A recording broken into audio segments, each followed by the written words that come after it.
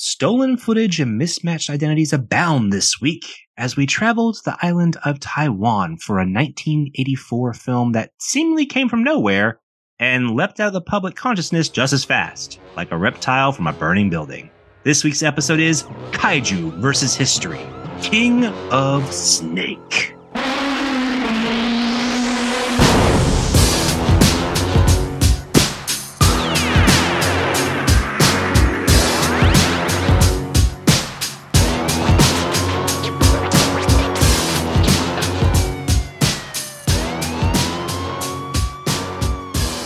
Welcome back to Kaiju vs. History. This is your 007 inspired cat-stroking villain, Patrick.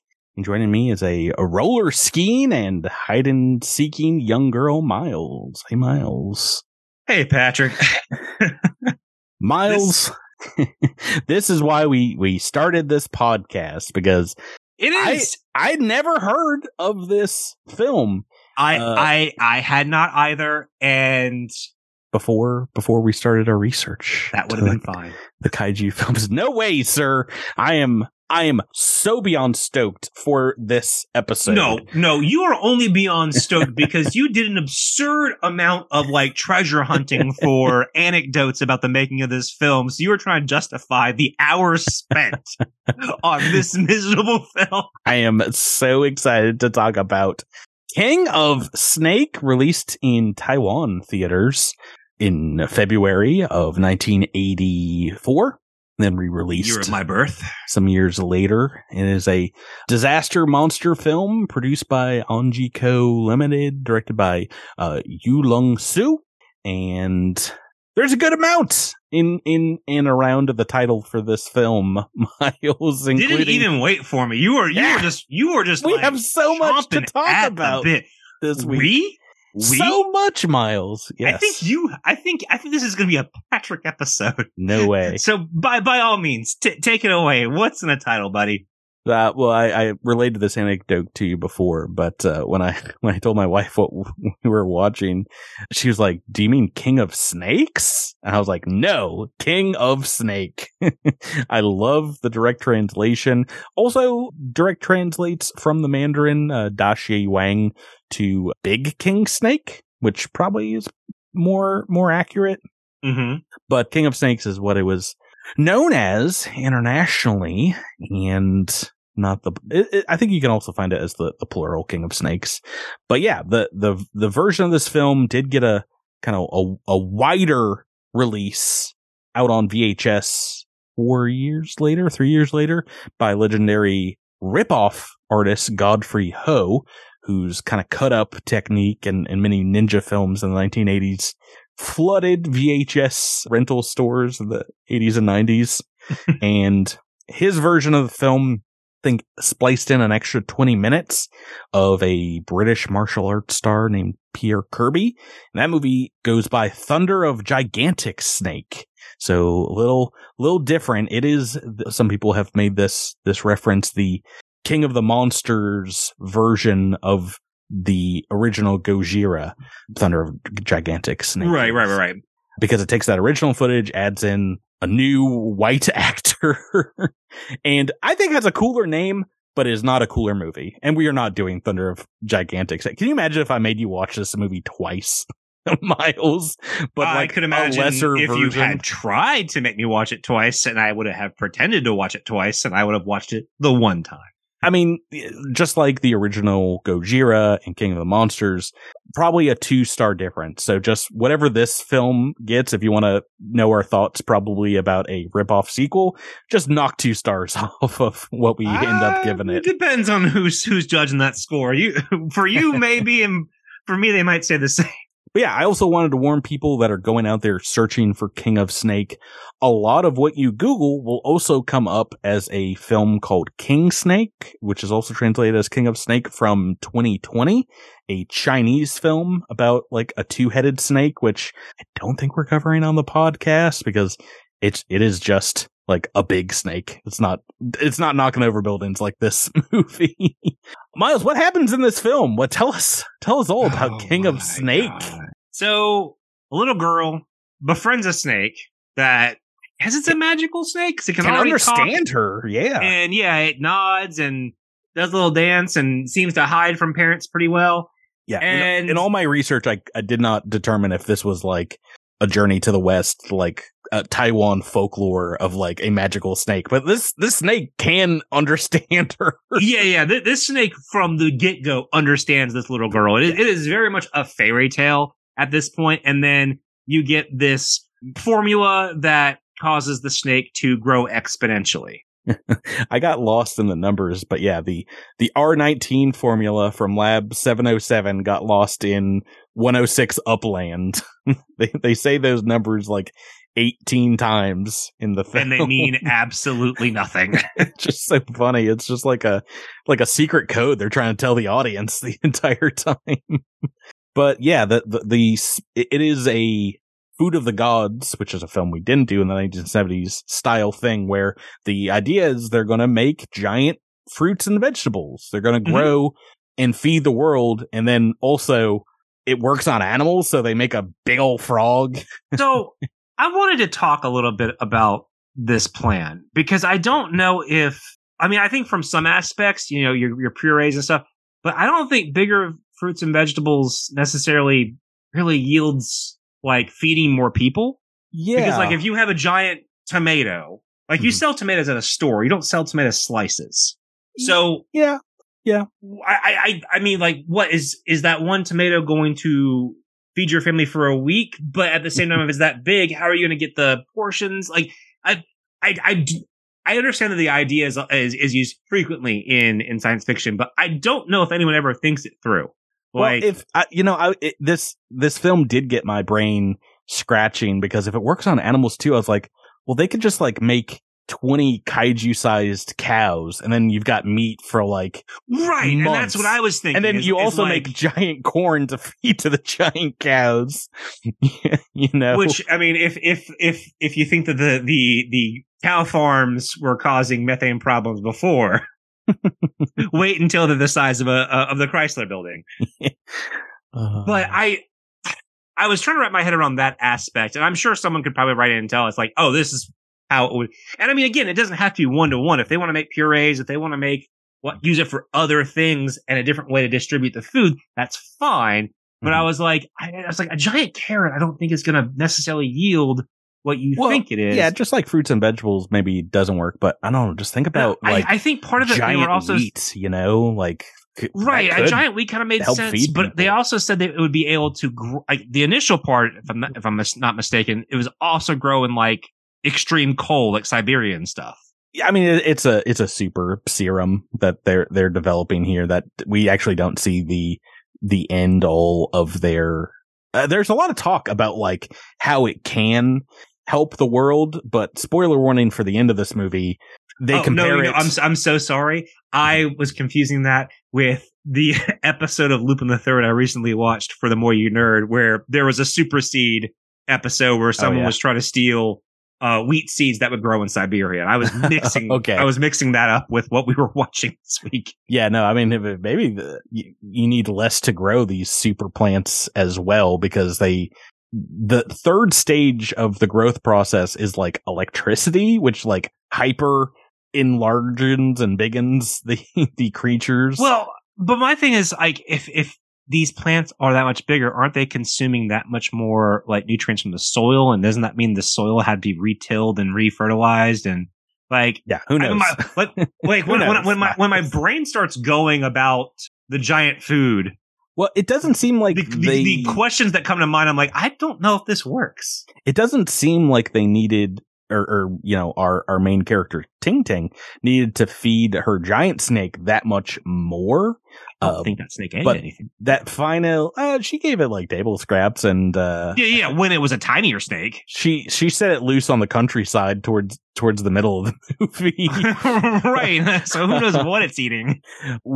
We do get that third phase where it uses electricity to increase its size, like many times, like they say 300 times larger, and that does not require anything but electricity energy. And if that's the way this works, it is super powerful. And like I said, spoiler for the end of the movie, they compare this to the unchecked and like unknown consequences of the atomic age, of nuclear testing and energy. Yeah. And honestly, I got problems with that whole. I mean, I think it's true. If like this technology actually existed, like the whole point of the antagonists is these gangsters want to get this formula to sell to Russia, and who knows what giant monsters they're going to make over there.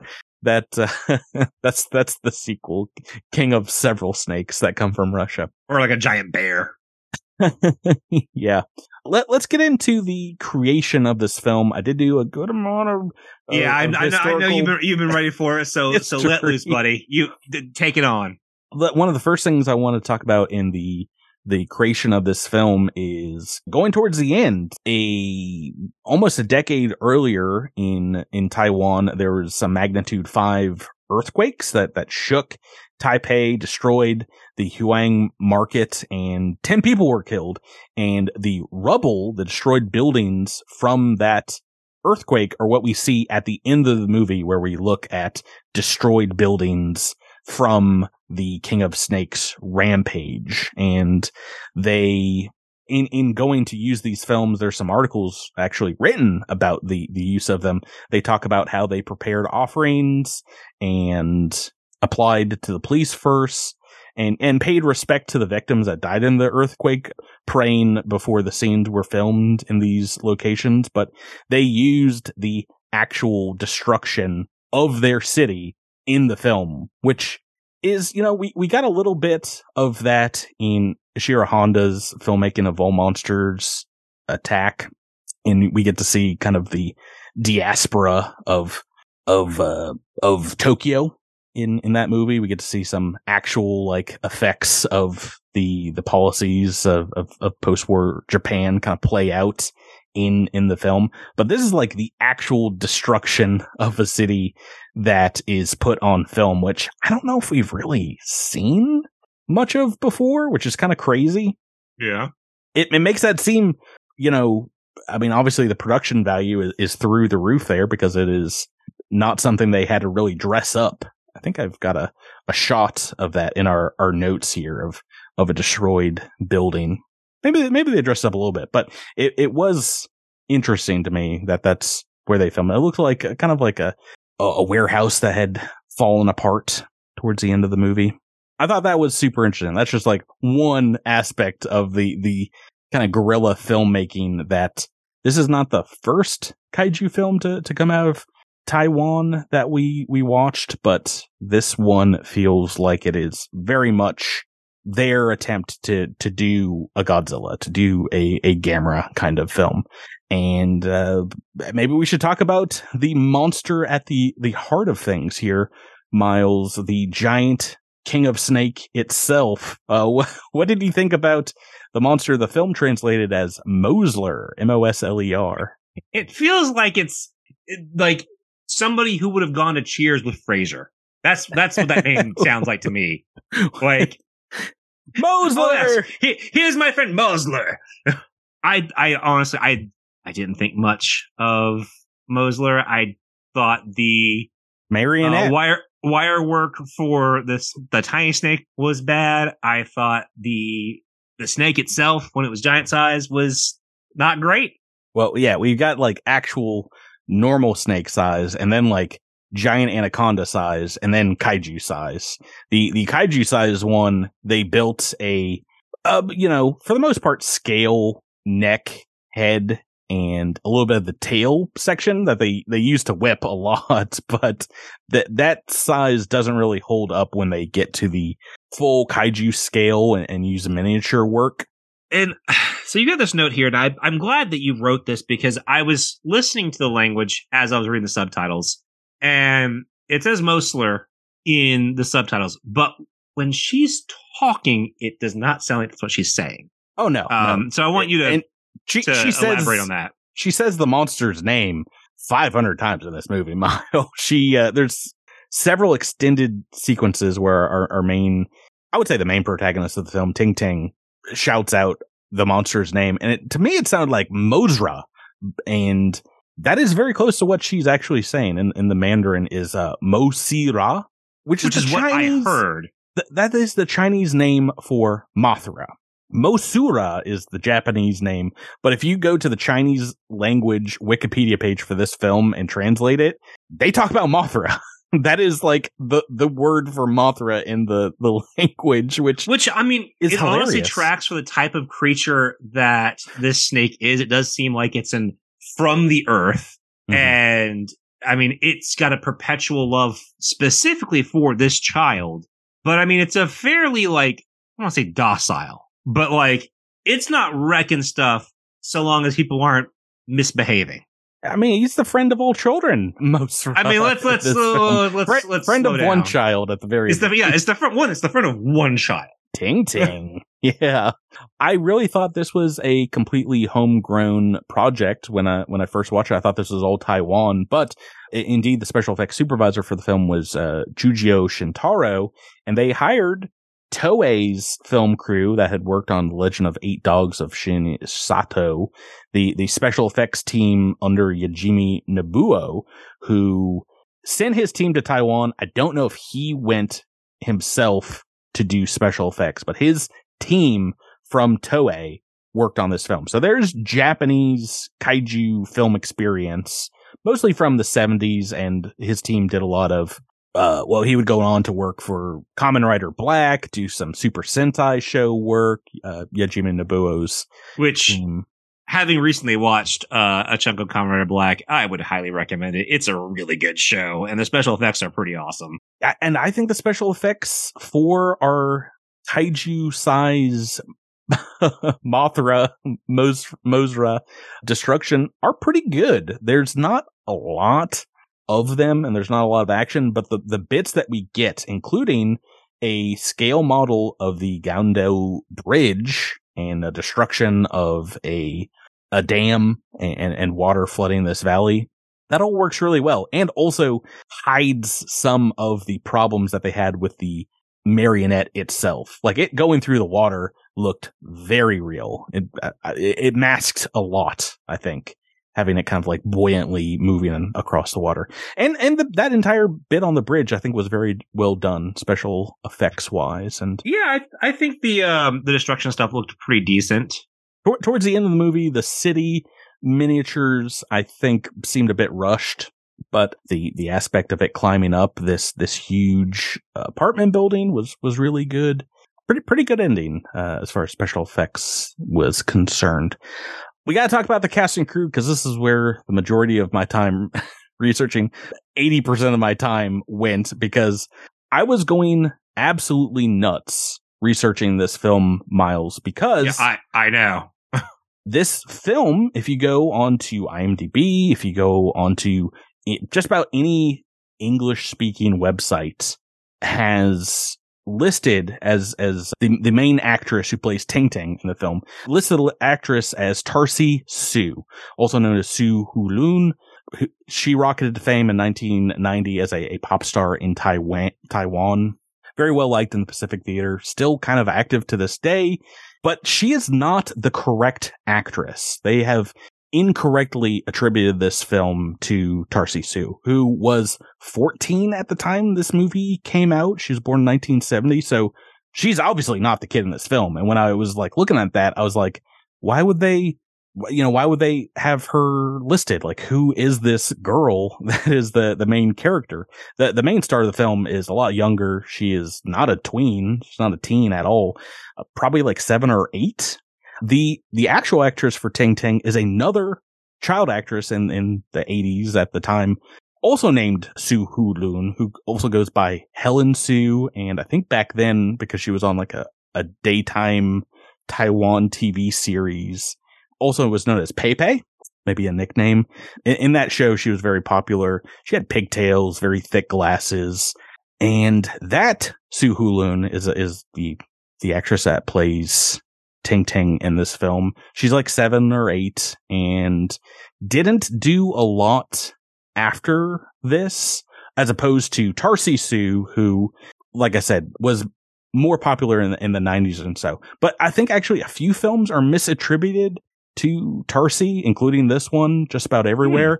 Not the actress. So Tarsi is still active in entertainment, and Sue Hulin didn't continue after the 80s. She just, like a lot of child actors, matriculated out of the system, went to school, studied law at UCLA, and I think works in like the computer parts industry in mainland China now. So, but it's still a bummer if like if you had done all this work as a child actor and then someone like mega famous like is getting credited for your roles, Miles. So this is where it stops. We got to apologize for all the English speaking people that have incorrectly attributed this to Tarsi Sue. I see you, Sue Hulun, and I'm going to be correcting everywhere I can, from IMDb to Letterboxd to the AV Club. All three places that you might find information on this movie. Well, unfortunately, like anyone that has written about this film, you know, blog posts, podcasts, have used the IMDb to attribute the actress. So everyone is wrong because IMDb is wrong, and that's a shame. But if you go to, I mean, that happens very frequently, so that's not a surprise to me. I'm out here using all the Hong Kong cinema databases, and I think it was actually a Russian one that allowed me to get the correct information. I was like, oh, well, this is obviously a different actress. They also look differently because they have some photos. She's cute as a button in this movie. Look at this picture, Miles. Little kid actress. Yeah. So the Eastern world obviously remembers her. She is well beloved for that other TV show as well. Right. And probably not for this movie so much. Although I do like her performance in this movie. The end, you know, they kind of crank up the emotion at the end of this movie to get some tears. And it also ends on a bummer. Like the last shot is her looking dejected, going back to playing with the her honestly, the ending cost this movie an entire point for me. Yeah. Not only was it a bummer, but I also felt like the whole, like, they do the rip off stuff from the Showa era of like, oh, science gone wrong, but also fundamentally don't understand any of it and just kind of regurgitate, oh, science is bad. And yeah, I mean, when they said that, I was like, what? The major plot point is like, how can we use this for good? Whereas in something like Gojira, you know, your scientist characters in that movie realize it's not going to be used for good. Anything this powerful is going to make a giant snake. I mean, the thing is, like, there's no nuance in this. I was like, oh, once again, science is bad, and we need to pretty ham-fisted. Yeah. Yeah. It's, I hated it. I hated that ending. It made me dislike this movie even more than I already did.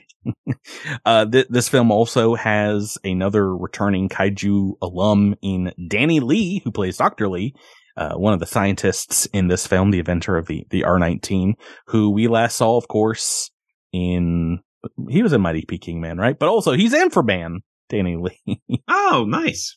Not a big part of this movie. The more screen time goes to like the detectives and the gangsters of this film, who I don't have a ton of research on because, like I said, I spent about half my time researching the actors for Ting Ting. But for the most part, the cast, including there's another female lead scientist who is, you know, kind of turned into a football between some of the male gun shooting main characters. I also think that actress doesn't move on, Wu Feng, and do a lot after this. But yeah, this movie shared some Hong Kong ties with the actors and I think the writer as well to Shaw Brothers films, outside of Danny Lee. But yeah, for the most part, I think the cast, the crew, they kind of knew the assignment for this film. I don't think they were trying to deliver anything above kind of like a cheesy, ham-fisted performance. It does tonally, Miles, seem pretty odd to our modern sensibilities, I think, this movie. It is meant to be a kid's film, but I think Eastern filmmakers had a very different idea. So, you know, this bloody and very violent film that also has this kid doing hide and seek with her giant monster snake at the midway point. There's some tonal whiplash for sure going on. Does this remind you at all of some other favorite kaiju films? Does this remind you of any Gamera films in general? No. It doesn't remind me of my favorite anything. and honestly, no. I mean, like, yes, this snake does latch on to this child, but it doesn't really feel like a Gamera film. And I mean, because you have the whole thing where like Ting Ting gets kidnapped, and the snake's on a hunt to save her, but like I don't know, it just. I think it shares some aspects of Gamera the Brave, and in that like main. You take that back. That main child character take that back. Adopts what they think is an adorable small animal and watches it grow into a kaiju, and feels very bad for it at the end. It's getting beat up by this other monster. In Gamera the Brave. In this movie, it's the military. The well written, well acted, well directed Gamera the Brave, and then this movie. This movie tried, Miles. It tried to pave the way. I don't think it did. I think it did. I think it is pulled back the score wise by a lot of things we've yet to talk about. I'm talking about how much I love this movie, and I've not given it a score. But yeah, I think some of the technical aspects, the bridge designs. Did you have a favorite scene? Was there something that does stick out to you as something you really enjoyed? No. I mean, I liked the sequences of Mosler in the city. Yeah. I thought if anything, that was probably the best stuff, and the spectacle aspect. But I really don't like how that special effect creature is designed. Mm-hmm. It's not visually interesting to me, and the actual destruction effects are good, but the destruction effects with the snake are. I feel the snake kind of takes away from it a little bit, because I think you're right. There are some really good model destructions in this movie. I was pretty impressed with a lot of the cityscape stuff they do, but when that snake is there, I'm like, oh, man, I wish this little goober wasn't here, stinking up the place, because everything else looks pretty fantastic. So that would probably be the thing I did like is, some of the destruction stuff was pretty good, but everything it does is something we've seen in another movie. In terms of incorrect, you've never seen roller skiing before. I know you haven't.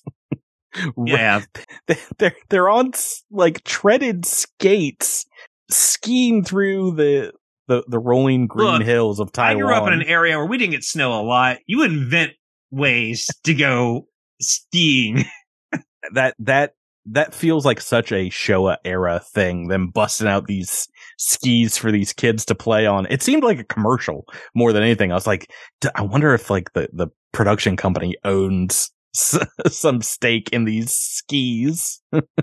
That's possible. Kids didn't seem like they were great on them. I do think it does like take some stuff from other movies, like in terms of its using the kind of James Bondy plot and goodness gracious, yeah, the Blowfield gangster character didn't need to be in the film. Yeah, the most moronic group, the most moronic cabal of like international villains I've ever seen. Very much kids-esque villains. They are very. Any other villain I think would have just shot this young girl like I think the Fratellis from the Goonies might have been more competent than these guys. Yeah.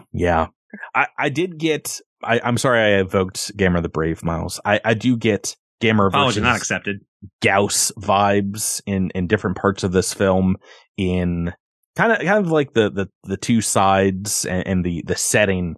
The scene where the gangster owned Cessna with like the machine gun attached to it goes to fight the snake feels like it's right out of Gamera versus Gyaos. But now we're talking about a film that's 20 years before this one, so it's not doing anything. One thing I will say is ahead of its time, a very iconic shot is the final shot of Mosra coiling around the skyscraper is a great use of that. It's something I think they technically did in Destroy All Monsters with Manda, but didn't make it into the final film. Great shot. Great idea. That is it works. Yeah, it's a good. Certainly the concept is solid. If you're going to have a giant snake, it needs to wrap around a giant building. They built a giant snake head and did have at least one scene of Ting Ting riding on its neck and going after the gangsters and whipping them with the tail. So there's a lot of promises that are kind of written and cached in this movie. I am just enamored by your enthusiasm for this film. Well, I haven't talked about anything I really hated. It's like you picked a point to like dig your heels in the sand. You're like, I'm sticking with this movie. Well, let's get into the rating of it, Miles.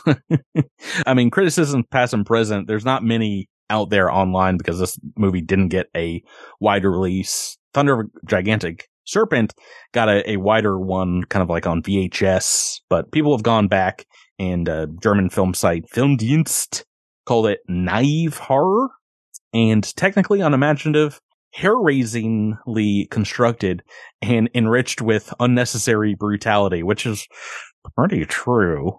What's your enjoyment score for King of Snake, Miles? So, I mean, as you can tell, I did not enjoy my time with this movie. Mm-hmm. I thought it was an extremely dry, droll attempt at making a kids movie at first that turned into a dry, droll, totally all over its place 80s action film. Yeah, sure. It kind of felt like it was from the 70s. 70s action film. Yeah, though there are aspects that remind me of Mighty Peking Man a lot. It's not salacious, but it's just, I understand what they were going for, and it just doesn't work for me. I found the script to just be really hard to get through, and a lot of this movie for me was hard to get through. It was just like it was. I think when I was texting you, I was just bored. Like that to me is like the biggest sin. I didn't hate it. I was just really bored, and I didn't find anything really remarkable or anything that kind of like enticed me to kind of follow forward, other than the fact that I, have to talk to you about it. I felt it was a really rough watch. I like the idea, and I mean, it certainly isn't the little girl's fault, because I mean, she was a genuine little girl. Although if I had to hear her like screech that creature's name again, I was going to claw my ears out. It's nonstop in the film. Yeah, it's pretty nonstop. It's pretty rough. I didn't write this in my notes, but I think more than half of her lines are her screaming the monster's name. I don't know if that's in the script or. I mean, most of my notes were just detailing me being very bored throughout this movie. Yeah. So my personal enjoyment is a 3. I'm boosting my score up a little bit because you knew I came to hate.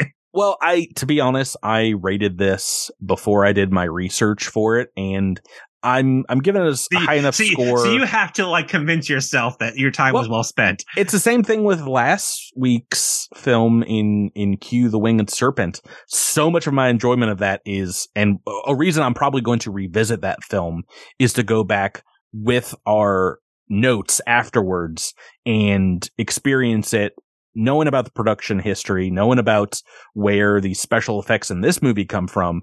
But yeah, knowing about the movie and getting a greater appreciation for it. Still, my score is not great. It's 5 out of 10 because just like you, this is an hour and a half movie, but despite having nonstop action, shootouts, I feel like special effects sequences, like it's so long. It feels like it drags in so many parts, and part of that is there's not really a lot of agency given to these villains.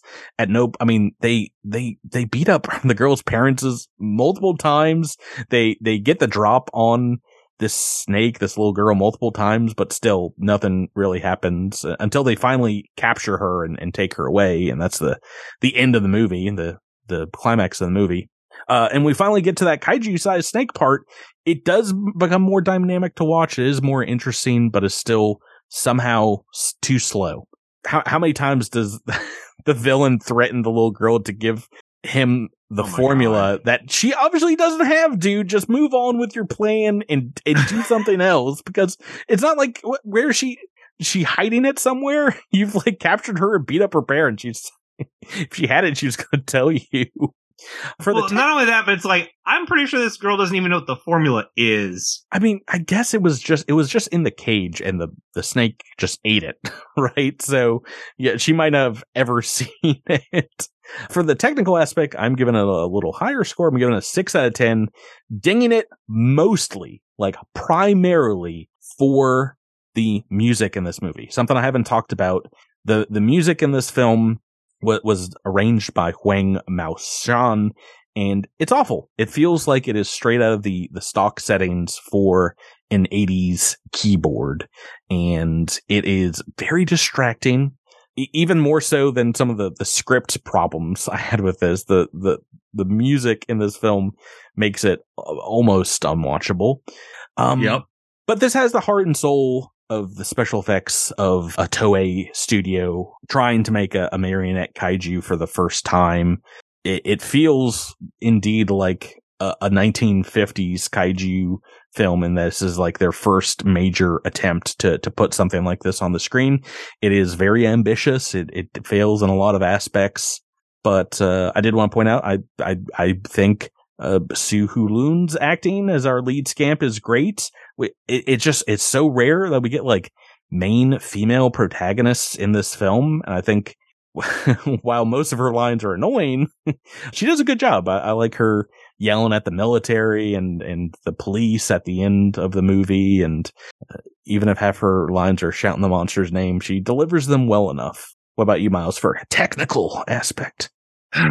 So I did pop it up a little bit more than my enjoyment, because I do think there was an effort made. I think that, I mean, they made the snake and the actual destruction of the models of the city look great, but I think the script is all over the place. I feel like a lot of the adult actors are certainly there, but they're either hamming it up or they're just vacant.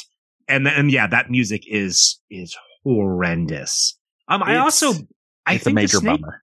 Does not look great. I think the one head they made was decent, but like I said, I do not like that snake. So it's getting a little bit more than my personal enjoyment, but not by much. So it's getting a 4 out of 10. For its evocative place as an artistic kaiju art endeavor, I'm giving this a 5 out of 10.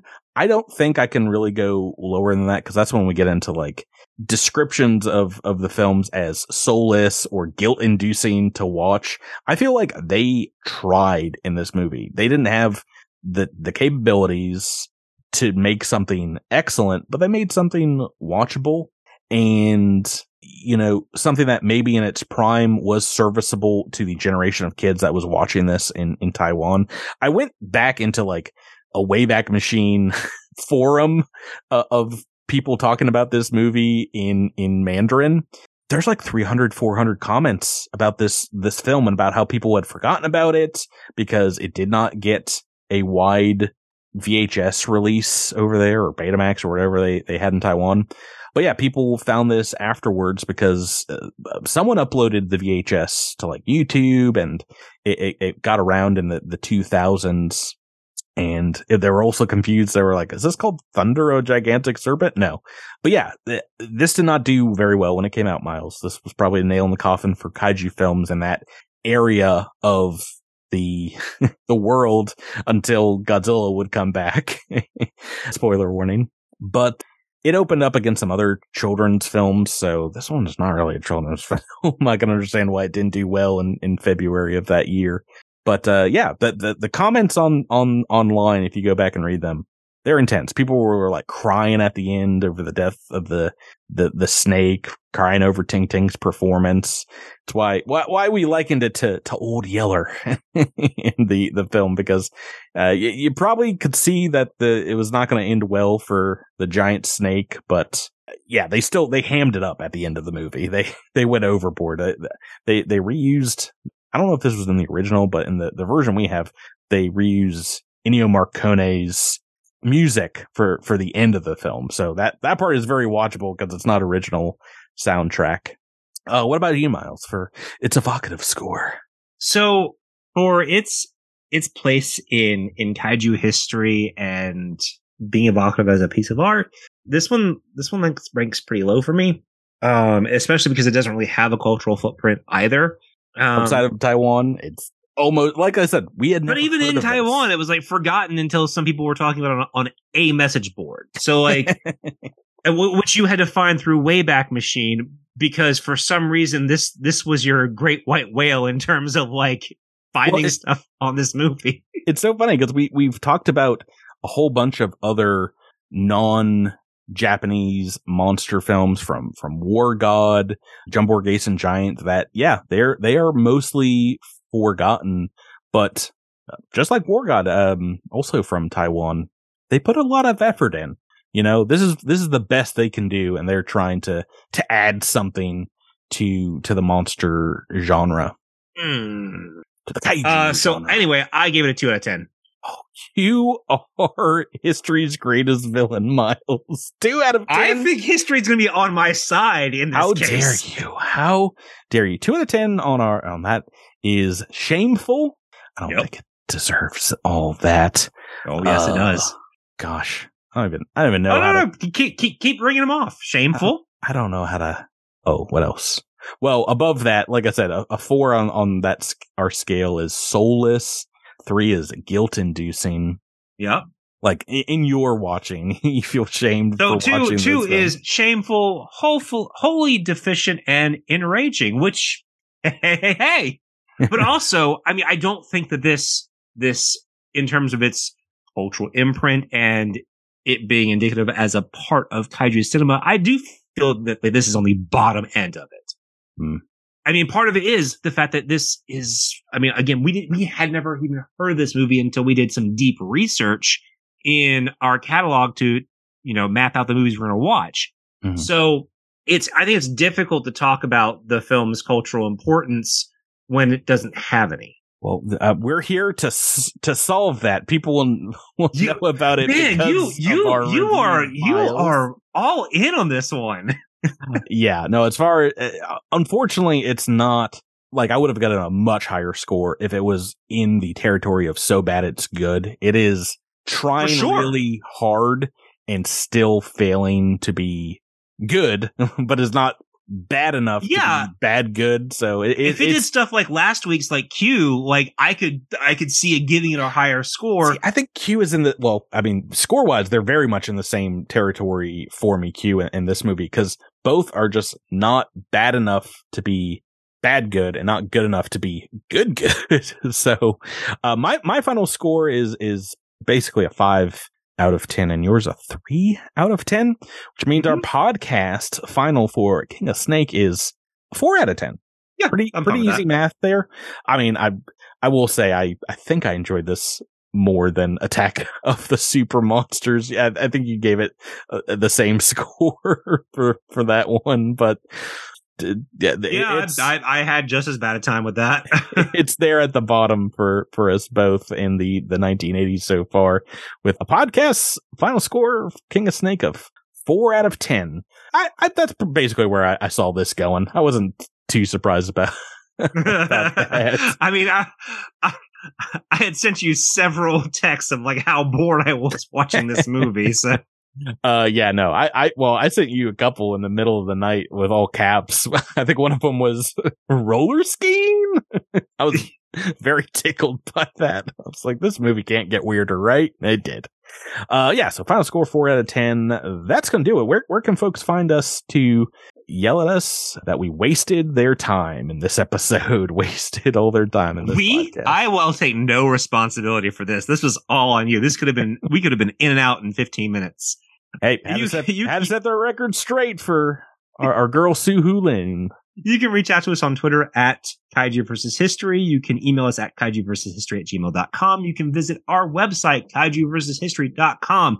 You can also visit our letterbox, Kaiju vs. History, where you can see all of the movies that we have done before and rate them, and that we have rated, and see what we're going to be doing down the pipe. And you can find us in the street somewhere. I was trying to. I'm up here in Boston. You're in South Carolina. Yeah, probably. We have other podcasts that we're on in Discords where you can harass us in person. Right, but we do have a Kaiju vs. History channel that we talk pretty frequently. I mean, we're getting a bunch of people like chit chatting about, I think, more upcoming stuff more than anything else. I think when Ultraman came out, we had a lot of movement, and as this movie or as this podcast started, I thought we might be seeing the end of like the legendary kaiju films, Godzilla films, the end of kind of like a mini boom. I think we're just at the crest. I think we're going to get a ton more. We were just getting started. So we started this podcast at a good time, and there's a lot to talk about. So find us online and talk about kaiju if you like kaiju even half as much as we do. I think you'll be in good company here. I feel bad, Miles. Now I feel bad.